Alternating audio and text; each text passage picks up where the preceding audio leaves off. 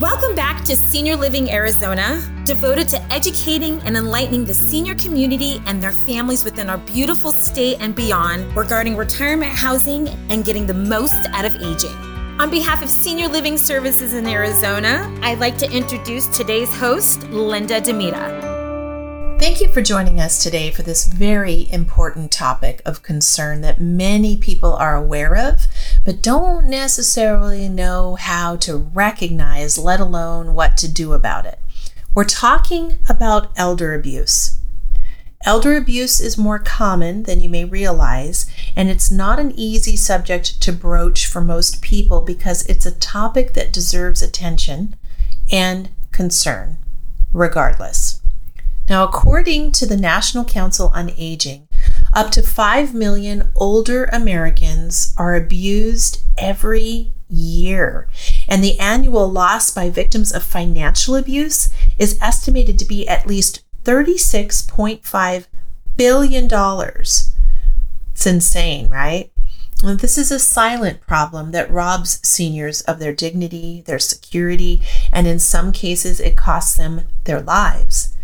1 in 10 Americans aged 60 and older have actually experienced some form of elder abuse.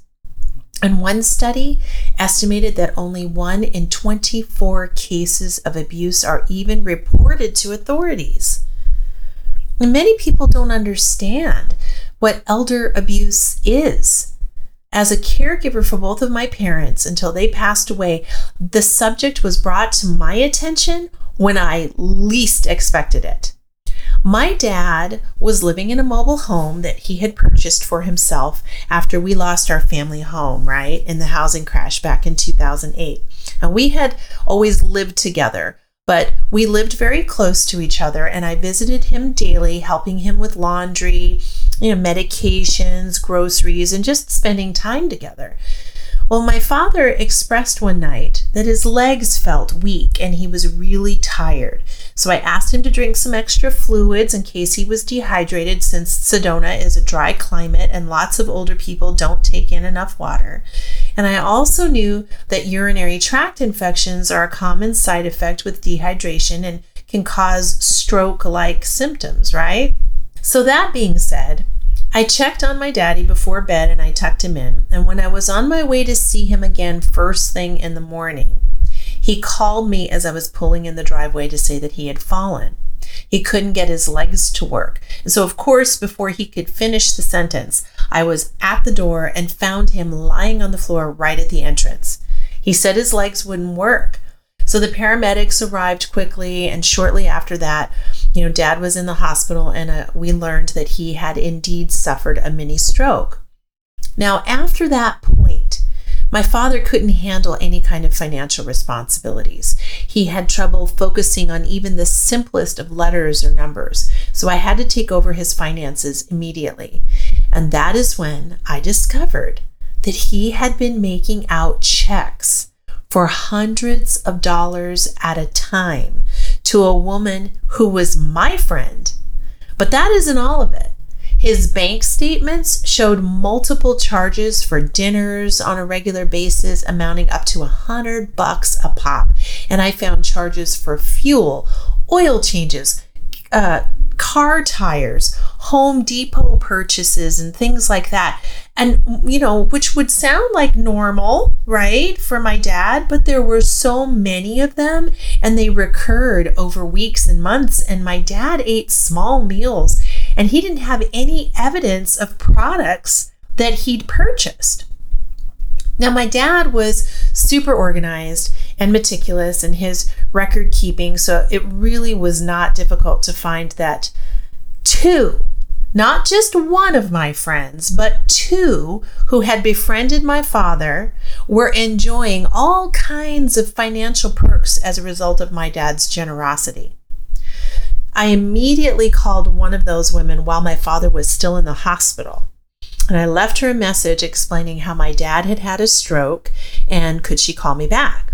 So she called within a few hours, practically hysterical on the phone, crying about her concerns for my father.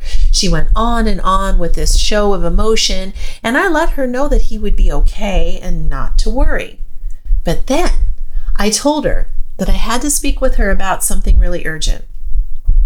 I explained that I had to take over his finances, and I discovered all these loans he had made to her so she could pay her business rent. It was clearly noted on the checks.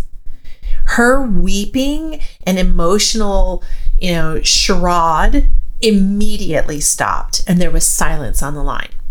And I asked her, so what arrangement do you have with my dad, to pay him back? And she just stumbled over her words and professed that she didn't want the money, but my father insisted on giving it to her so she could keep her business.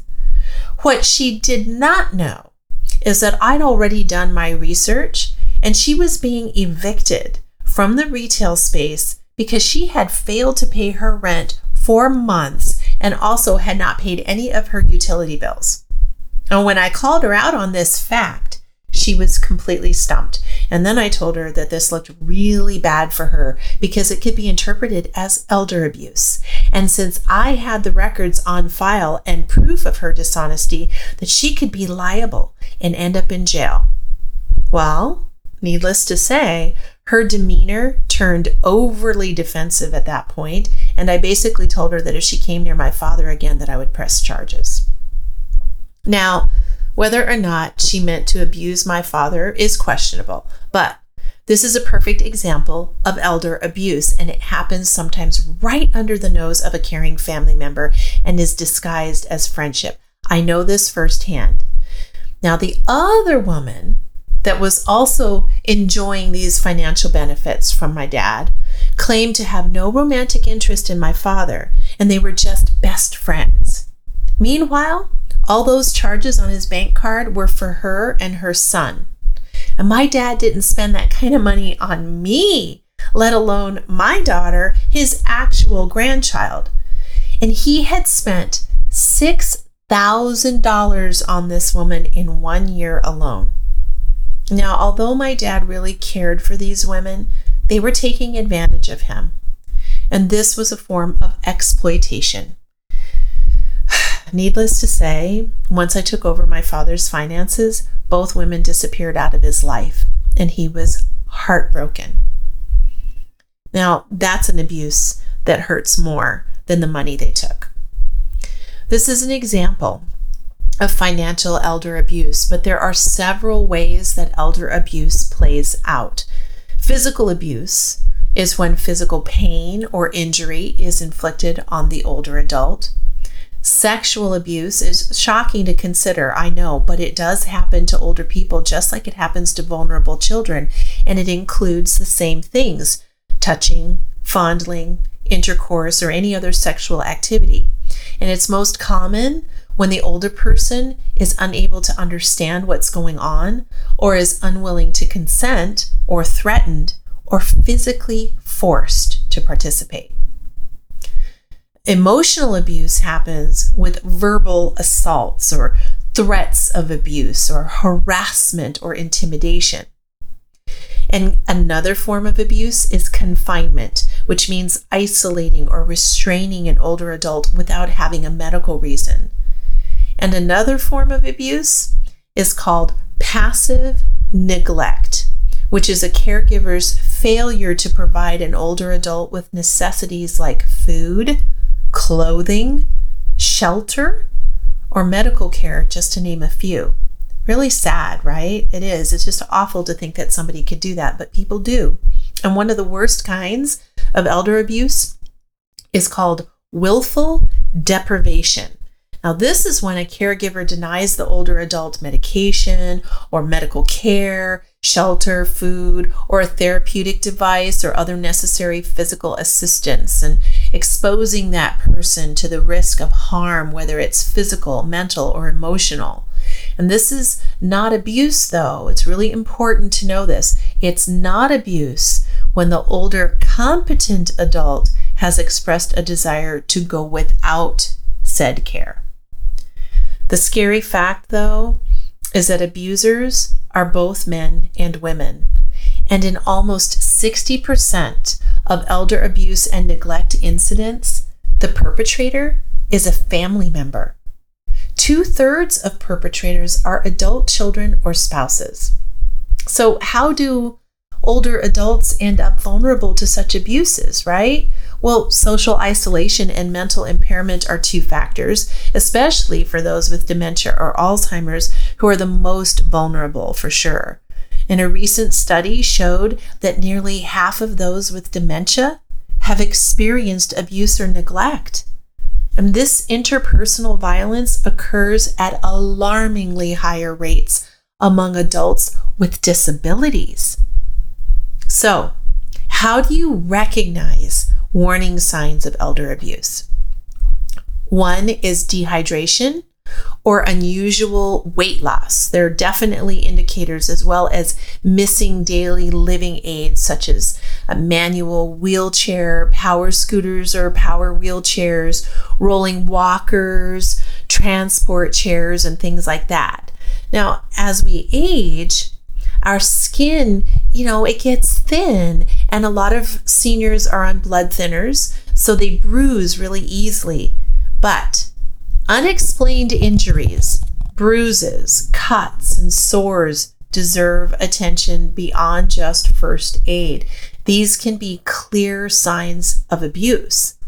Really disturbing signs of elder abuse also include unsanitary living conditions or poor hygiene and unattended medical needs. Now, I know firsthand how sometimes my dad, as he progressed with his dementia, he didn't want to take a shower, but I made him.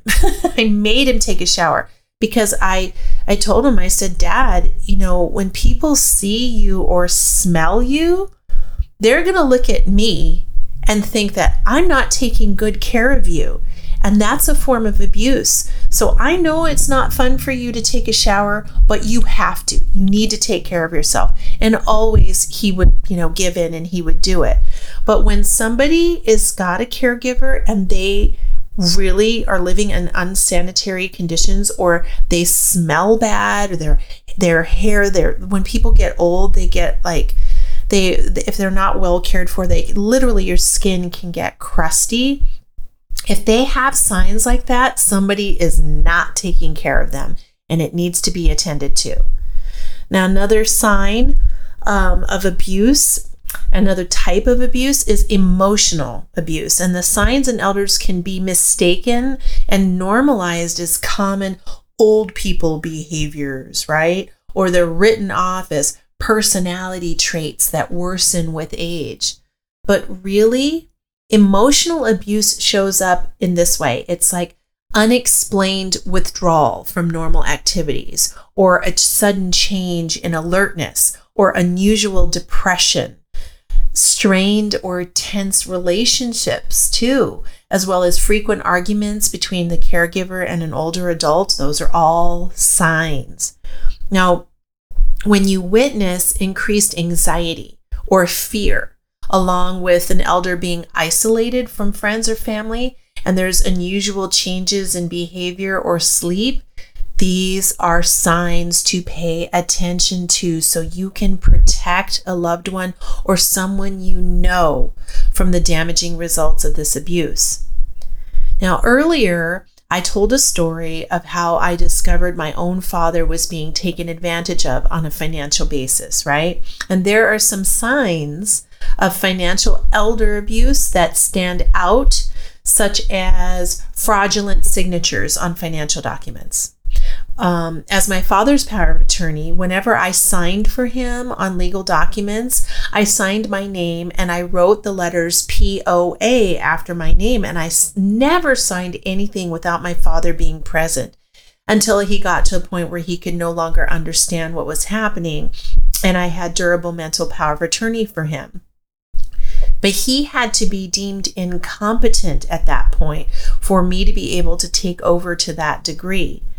Now, if your elder friend or loved one has unpaid bills or an unusual or sudden changes, in spending patterns, like what I discovered in my dad's records, those are signs that someone is financially exploiting them. If their will or other financial documents suddenly change, that is also suspect. if you're a caregiver for an elder, whether this person is your client or a family member, you must also be aware of these types of abuses that others could be inflicting when you're not present. Making sure that your client or your family member has their assets protected and managed professionally and or with witnesses to any transactions is key to protecting yourself as well. It is very easy to be in a situation where your love and your care for an elder can be misconstrued as financial abuse if you don't have your legal responsibilities, such as being their POA, laid out ahead of time and clearly. Do you know what the effects of elder abuse do to people? I mean, we're aware, most of us, of abuse on animals, how it affects them, or kids. We've seen it or we've experienced it in one form or another. But when it comes to elders, this is really, really scary. First off, elders who've been abused have a 300% higher risk of death when compared to those who have not been mistreated. Now, this information that I'm sharing with you today comes straight from the National Council on Aging. While it's likely that it's underreported, estimates of elder financial abuse and fraud costs older Americans $2.6 billion to $36.5 billion a year. I mean, that's insane, don't you agree? And it's disgusting. Yet, financial exploitation is self-reported at rates higher than emotional, physical, and sexual abuse or neglect. And you can't put a number on that. And this is why we must protect our elder community. I mean, if one day, we're lucky enough, we'll be in their shoes. Elder abuse is so very urgent to report right away because many abusers know how to cover their tracks, and some will use the system to make it appear that they're protecting the elder from non-existent nefarious influence. And I have seen this firsthand twice in two very similar situations where estranged daughters showed up when their elderly mothers became ill. And these daughters acted as if they were rescuing their mothers from these stepfathers, claiming that their stepfathers were abusing their mothers. Meanwhile, these men were loving caregivers who were overwhelmed with their wives' needs and needed assisted living, or they needed hired caregivers to help them. In both of these scenarios, these couples were in their 80s, and they were second marriages of over 30 years. I witnessed these mothers being isolated from their husbands and then convinced that they were being rescued from a dangerous situation because both of these women had dementia issues. This is another form of abuse. In the meantime, bank accounts were emptied, wills were altered, beneficiaries changed, estates were ransacked and then sold. And in both cases, divorces were filed, much to the surprise and shock for the husbands left alone, with no money, no homes, and all they'd worked for and shared with their wives had disappeared. It was so disturbing to witness. This was tactical campaigning that made these men out to be something they weren't. And all of this was done to gain monetary support for these supposed abused women when there was no evidence to support the claims. And clearly, this was about getting the money from these elderly husbands who didn't have the knowledge, the tools, or the support to stop these aggressors in their tracks. No one reported it to the authorities in time. This absolutely broke my heart in both cases. And these older women, they were not able to speak for themselves. They were being controlled by their daughters. They were being influenced by their daughters just to get the money.